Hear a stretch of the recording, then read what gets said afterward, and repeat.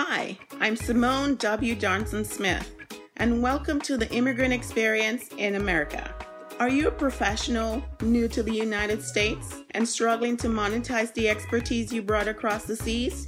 Are you feeling misunderstood and out of touch because you're struggling to understand the unstated rules of the American culture? Each week, we'll take an in-depth look at the positive contributions immigrants are making to the American culture, marketplace, and life. Our intention is to serve as a bridge from your culture to the American culture, giving you a roadmap of tools and the language to understand the unstated rules of the American culture. Let's get started. Thanks for tuning in to another episode of the Immigrant Experience in America, where we amplify and humanize the experiences of immigrants in the United States. We are available on Apple, Spotify, Stitcher, Google, or wherever you listen. Be sure to hit that subscribe button so that you do not miss an interesting episode. Today we have for you Soribel Felix. Welcome, Soribel. Thank you. Thank you for having me. It's an honor to have you here on our show. Can you tell us a little bit about yourself? Yeah, for sure. So, I'm Soribel. I'm a New Yorker with a Dominican background. So my family moved to the U.S. In the 90s from the Dominican Republic. I went to school here in Brooklyn, New York. I went to public school here, and then I went to CUNY, which is the City University of New York, Brooklyn College. And then after that, I did quite a few internships before I found myself interning on Capitol Hill and getting really interested in foreign affairs. And then I applied to this wonderful fellowship that gave me the opportunity to go into the Foreign Service. So I got into the Foreign Service. After grad school, I went right into the Foreign Service. And I was there for 8 years. Before I decided to do something else, and I transitioned into the tech industry, and now I work at Meta. I'm a program manager for Meta. So yeah, that's a little bit about me. Wonderful to hear. It's so funny to hear. I was about to say Facebook, but you use the new term Meta. It sounds so new to my ears. I'm like, who's she talking about? Yeah, I'm still getting used to it myself. Yeah, it's a difficult transition from Facebook to Meta, but I'm just doing my best to remember. Right. Okay, well, awesome. And we just are excited to hear what your journey here has been. So it sounds like you're a first generation American. That's correct. Yeah. And you're a millennial as well? I am.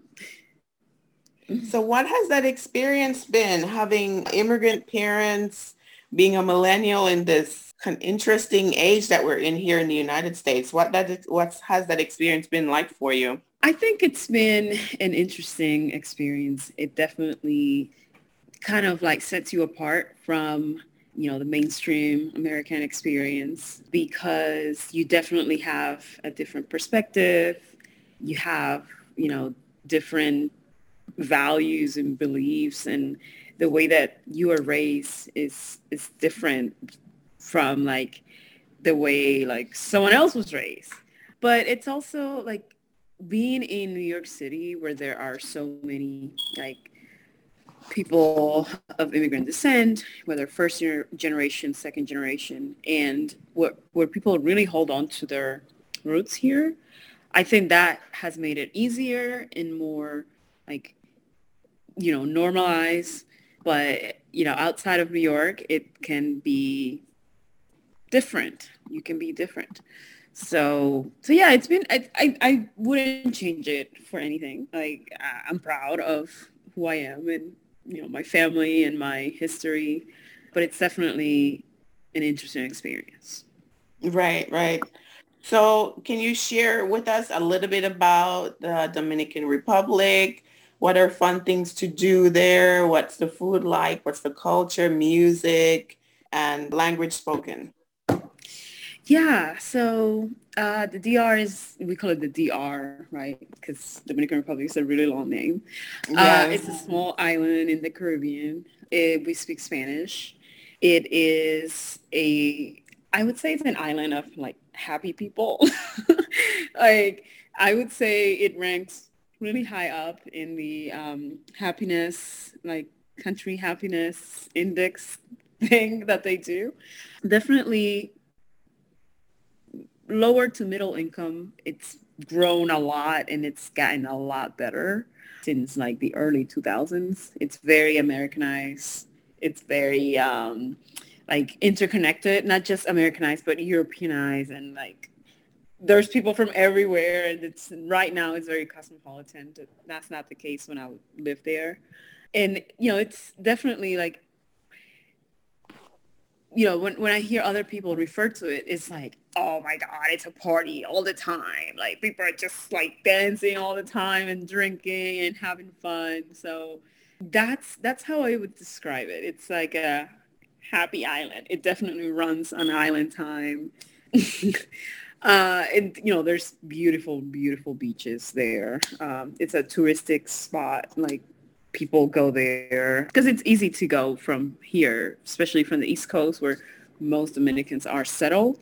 It's like a 3-4 hour flight. And you can go to the beach and you can drink and you can have fun, go to rooftops and take selfies and put it on Instagram. So it's definitely like a happy island. That's how I would describe it. Food is very much like Caribbean food, right? Like rice and beans and, whatever meat you have. That's like the, they call it la bandera. That's the, like the basic dish, the dish that mom cooks every day is la bandera, rice and beans with some kind of meat. But there's the, more elaborate dishes, right? Like you have sancocho, which is like a stew with like all kinds of meat and all kinds of potato-like stuff. And you have fresh fish in the coastal areas. And of course, you have plantains and like, you know, yuca, cassava. There's different names for it, right? Depending on the country. Yes. But I know Jamaica has like, jerk chicken. It's a signature dish. I Yes. don't think we have an equivalent of that, but we share a lot of the same dishes, like rice and Mhm. beans, plantains. My weakness is um, maduros, which is sweet Oh my plantains. gosh. It's my weakness, and I try not to go anywhere near those things, but I love it.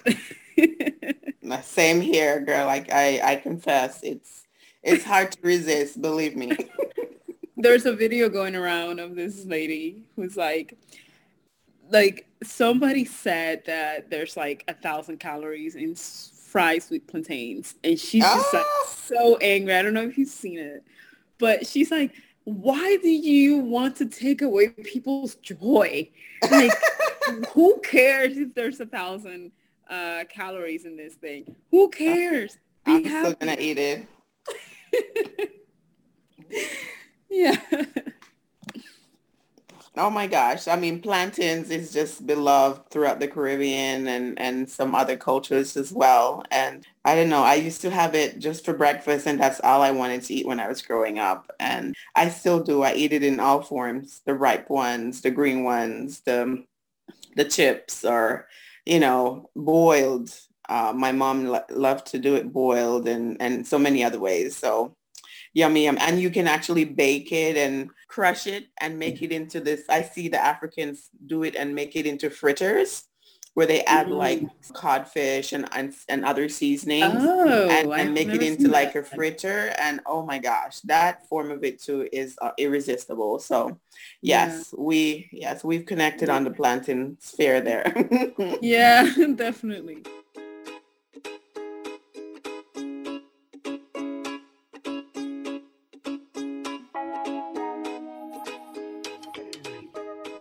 What's the music like? Because I know salsa and like Latin music, people say, okay, there's a debate about where is it Cuban, is it Puerto Rican? What type of music people usually associate with the DR?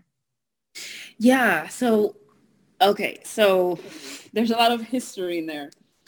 First of all, I have to say that salsa is, well, as far as I know, did not originate in the Dominican Republic. So let's settle that. However, Dominicans are some of the most passionate people about salsa. Like, we love it. It's ours. It may not have been born there, but it's ours. So we Yes. love salsa. But what's really from the DR is bachata, which I'm sure you know about, Yes. and merengue. And there's also another genre. They call it típico. It means typical. It's also called perico ripiao. And it's hard to describe. Like, it's kind of like a mixture of bachata and merengue, but it's very animated. Like, it's really hard to dance. And the songs are usually like 7 to 8 minutes. Mm, Like, and it's 7 to 8 minutes of hard work.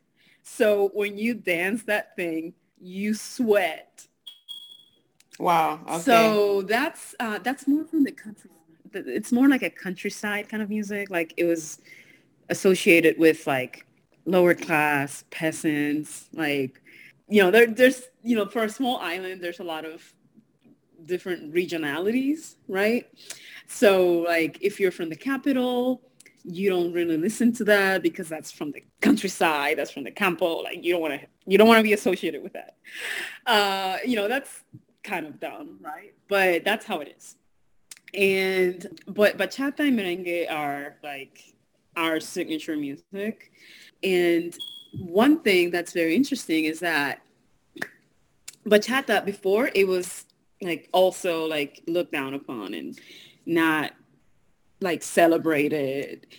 But there's this group. It's called Aventura. I don't know if you know about it. It's Romeo Santos. He's very mainstream, very famous right now. But he's a Dominican American kid from the Bronx who they formed this band, four guys, young guys in the Mm-hmm. late 90s, early 2000s.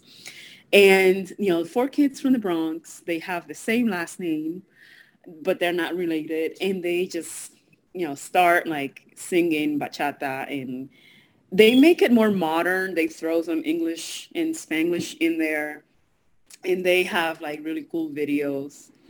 And bachata like exploded. Like, it Mm. went just mainstream, and people love bachata. And now all this like singers from other countries want to have like a duo with somebody who sings bachata so they can be popular too, so they can cash in on that. So that's really cool and interesting. And like, in every country that I've been, there's some kind of bachata, which is very different from the bachata that, the real bachata, the authentic bachata that like was born in the countryside of the Dominican Republic. And it's people like paying like $80 an hour for a bachata lesson. And I'm like, what is going on? So yeah, so bachata is like the most popular. And I think because of Aventura and like this, Dominican American young hip people, it's become such a mainstream genre of music, which I love. There's one more that I would call, it's called dembow. And I don't know what dembow means. It's a made up word, right? Mm-hmm. But it's hard to describe. It's like merengue, but it's like rap and hip hop all together. What? And it's like the new thing, and you like listen to it really loud because that's how we Oh, listen to music. And it's just fun. It's just Dembow. I'm really, gonna have to check it out. yeah. So there's not much in terms of lyrics there. So Mm-hmm. like the older generation doesn't really love it because what is this? This doesn't say anything. but it's, it's cool. It's cool. It's a new thing. Right, Uh, right, right. yeah. Kind of like, So, I guess reggaeton, is reggaeton considered old? well, define old, right? Like What? when I was growing up, when I was in high school, reggaeton was a new thing, and that's what you do and you dance it and yeah. But after like 2010, reggaeton like died down and Mm, then Bo replaced reggaeton. okay, okay. So for my mom's generation, reggaeton is like this disgusting new thing that came up and yeah. But reggaeton is old now. Like the new kids like don't listen to reggaeton. Like what is that? Okay, okay. I first time I'm hearing about them both, so I'm gonna need to check it out.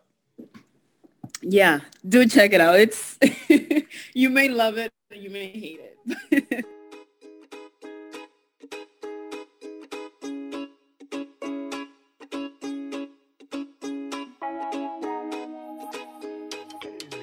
Can you talk about, just growing up in an immigrant family and whether you had an American dream that you wanted to pursue? Was it foreign affairs or was it something else?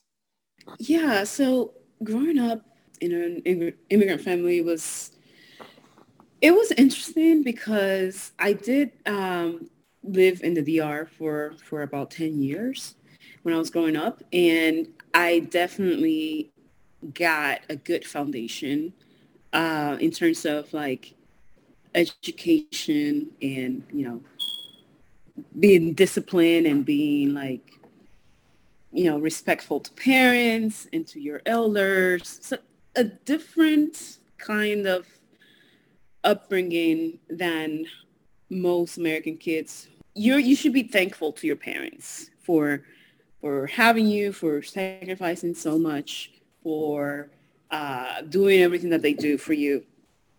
Whereas like in American culture, it's more like, oh, your parents are obligated to give you everything and Mm, they should be thankful to have you. And you know what I mean?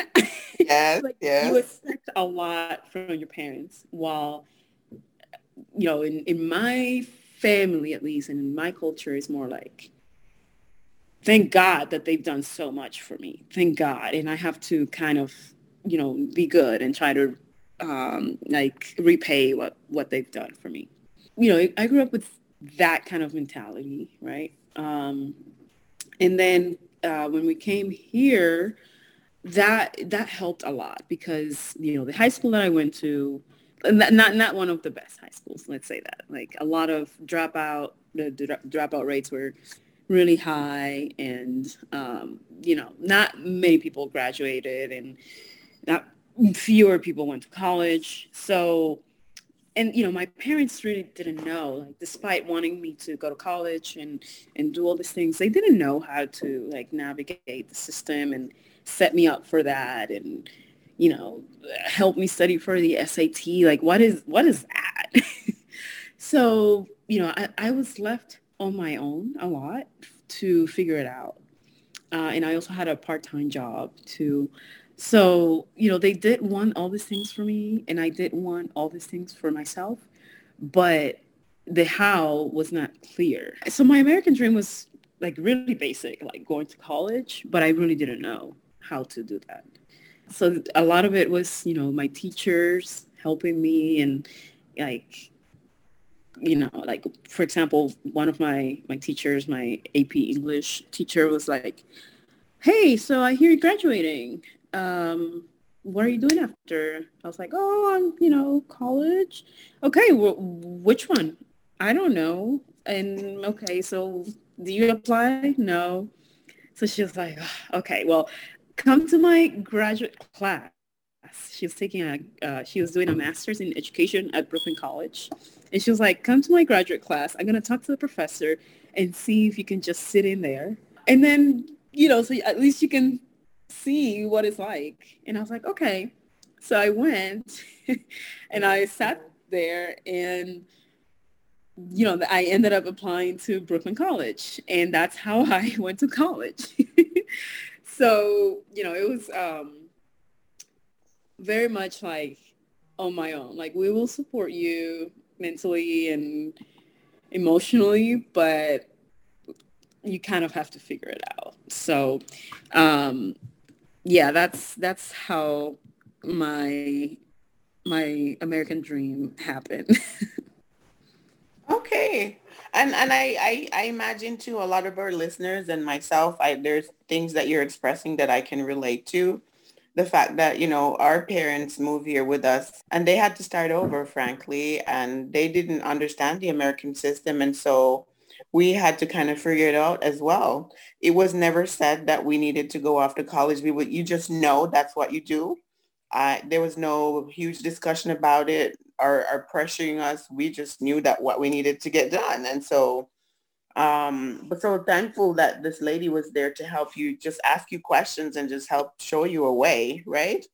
Yeah, I owe Um, her a lot for sure.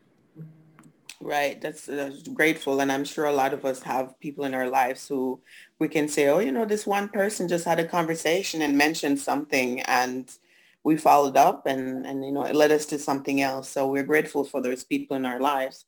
Yeah, and I just want to like, set a little bit of context because in my community and in my high school, not many people went to college. Like me and my sister are two of maybe like I can count them with my two hands, like people who ended up going to college. So that's why I kind of want to highlight like the foundation that I had with, having lived there and, in the DR and having a mom that in the DR was very much like on top of my education, the kids' education and, helping me and doing like grammar drills and things like that. But once we moved here, that fell to the side because she couldn't help me. So that's why I want to emphasize like the foundation that I had because I don't know if I had lived here like all my life if I didn't have that like immigrant experience, maybe I wouldn't have gone to college at all. And it's so unfortunate, right? And it makes me nervous because I have a 3-year-old daughter who will be growing up in this culture and you wonder, do I need to take her back in her formative years for her to kind of get and instill some of the things that I felt like were instilled in me when I was Mhm. growing up? I went to high school in Jamaica, left after high school.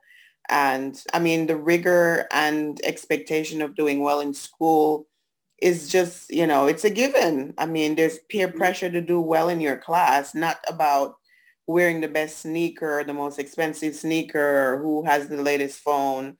It's just, it's in a different, the emphasis on education is definitely there, which sounds like it was the same for you. And it's quite unfortunate and kind of scary as a new parent to think that my daughter could possibly not go off to college because she wants to fit in, and sad too. Yeah, it's I think it's different for let's say for you because kids that have parents who went to college are more likely to go to college. And hopefully she's growing up in an environment where that's the norm. Whereas I didn't grow up in an environment where that's the norm. So, but yeah, I understand the concerns. I'm not a parent, but I do understand. Like, I definitely had it better than my parents, but my kids, my future kids, if I have any, by virtue of being my kids, hopefully will have it better than I will. But I also don't want them to be spoiled brats. You know what I mean? And to, Yes. waste the opportunities and like, I don't want them to take things for granted. So yeah, that's a concern. I think that's a concern that people like you and I have.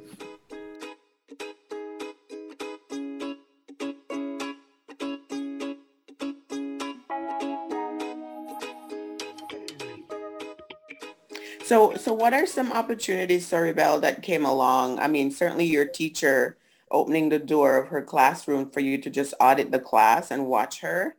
And you mentioned earlier that an opportunity that led you into Department of State. Can you speak a little bit to some of the opportunities that helped you kind of get to where you are today?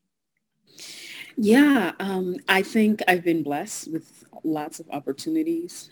Going to Brooklyn College is a huge opportunity. Going to CUNY, it's a great system, right? It's a City University of New York. It's a great college system that it's a middle class making machine, right? So going there for almost like if you compare it to the other options we have here in New York, like NYU or Columbia University or any other school, it's a bargain. Like it was very cheap. So I had financial aid, because of my parents' income. So that's another opportunity that I was able to graduate with no debt. I applied for this opportunity in sophomore year. It's called the Institute for International Public Policy, and it's a special program from the United Negro College Fund. And that was one of the best opportunities I had because I went to, it was a multi-year fellowship taking me to Spelman College during my sophomore year for, to introduce us, a group of 30 people, to careers in public service and international affairs. And I was able to meet other like black and brown kids that were, high potential and were from all over the country. So that's a huge network. That fellowship also gave me some funds to study abroad, which is something that very, very few people did at Brooklyn College and at CUNY, but I got to study abroad in France.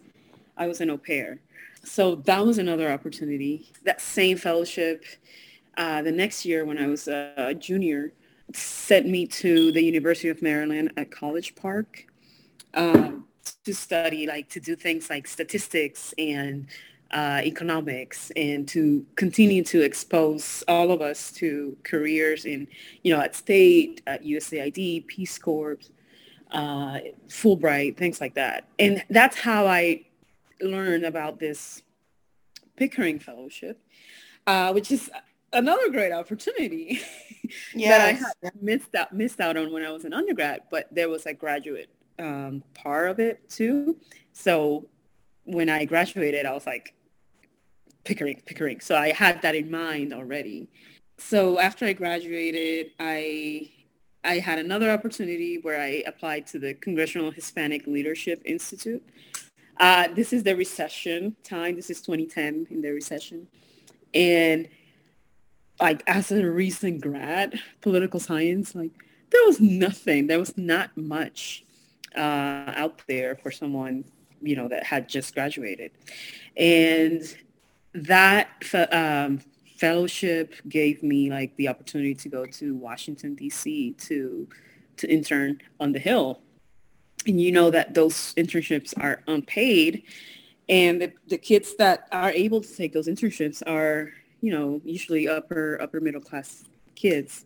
So this fellowship paid for my housing in the like downtown DC and gave me a Metro card for me to go to and gave me a stipend. So, another huge opportunity for me to intern at the House Committee on Foreign Affairs. Like that's huge. And then Pickering, Pickering was amazing. Went to grad school for free. It fast-tracked my career into the Foreign Service, meaning that I still had to take all the tests and pass all the tests. But I didn't have to go into the registrar. I'm sure you know what that is. Right.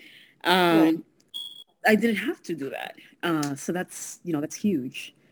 So yeah, lots of opportunities, lots of them. I'm very thankful for those. Right, right. Wow. It's amazing because it sounded like after you audited your teacher in the classroom and went off to college, it just seemed like it was just one thing after the other. It's like you got in a train and it just kept moving you forward, right? Because you had a lot of scholarships and fellowship opportunities that exposed you to public service, foreign affairs, some that I didn't even know about listening to you talk. That's awesome. Yeah, and I'm sure I forgot about some of them, or Right. but definitely like just looking out for opportunities was something that I did. Like I went to college and I stayed home. I lived at home. So I didn't have that like college experience. But I spent my whole day in school. Like I would go in the morning and I would like come home like in the evening or like I would at the time like, oh my god, it makes me sound old. Oh, I'm not, but there wasn't that much of like everything what is in the internet. There was still a lot of like paper based things. Like you go to a place and there's a board there and you just read and look out for things. So I don't know, maybe that was good or bad, but I was always looking out for what's this? What's that? What's that opportunity? Can I do it? Like, can I apply? Can I do it? So, and I'm sure if I had been a college, if I had been an undergrad now, like I don't know, maybe I would have found even more things because everything is online now. Yes. Right. No, but I mean, it's good that I'm not sure where that part of your mentality came from, but the fact that you were seeking things out and staying abreast and looking for opportunities is really good because, I've come across some young people who are just so distracted by mainstream media, music, and everything that's going on that they just are not looking for like educational opportunities, work opportunities that would, really move them into another lifestyle as they get older. They're just so preoccupied with everything on YouTube and the conversations and the music and keeping up with. And it's unfortunate, but it's great that you were keeping your eyes open and just wanted to, see what things were, what was available and then pursuing them and even throwing your name in the hat, you know? Yeah. And it's, when people talk about technology and how it's such it's a tool that you can use for your good or your loss, right? So I don't know how I would have been if if I were an undergrad right now, because there's, like you said, there's so many distractions with social media and selfies and Snapchat and all that. But if you're focused, like it's also amazing. Like there's LinkedIn and there's all these Facebook groups that you can just say, my name is Sorabel. I'm an undergrad. I'm looking for opportunities and this and that. And you have all these more senior women or people of color or whoever, whatever your demographic is.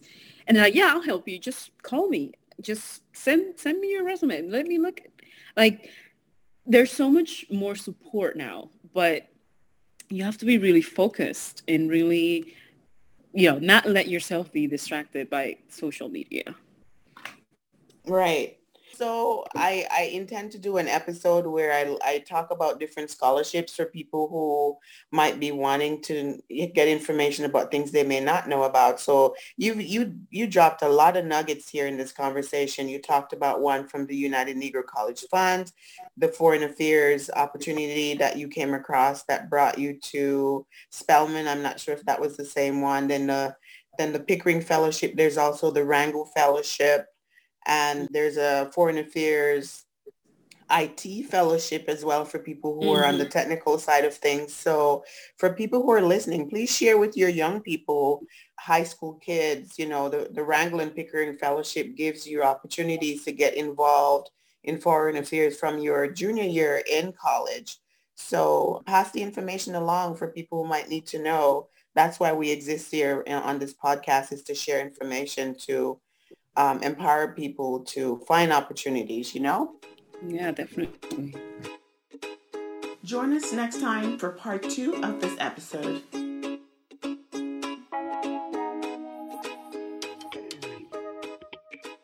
Tune in next week for another episode of The Immigrant Experience in America.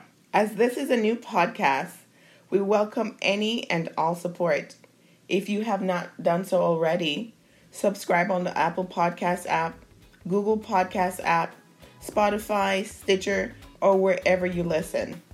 You can also support us by completing a 5-star rating and review and sharing our podcast with your friends, family, and circle of influence.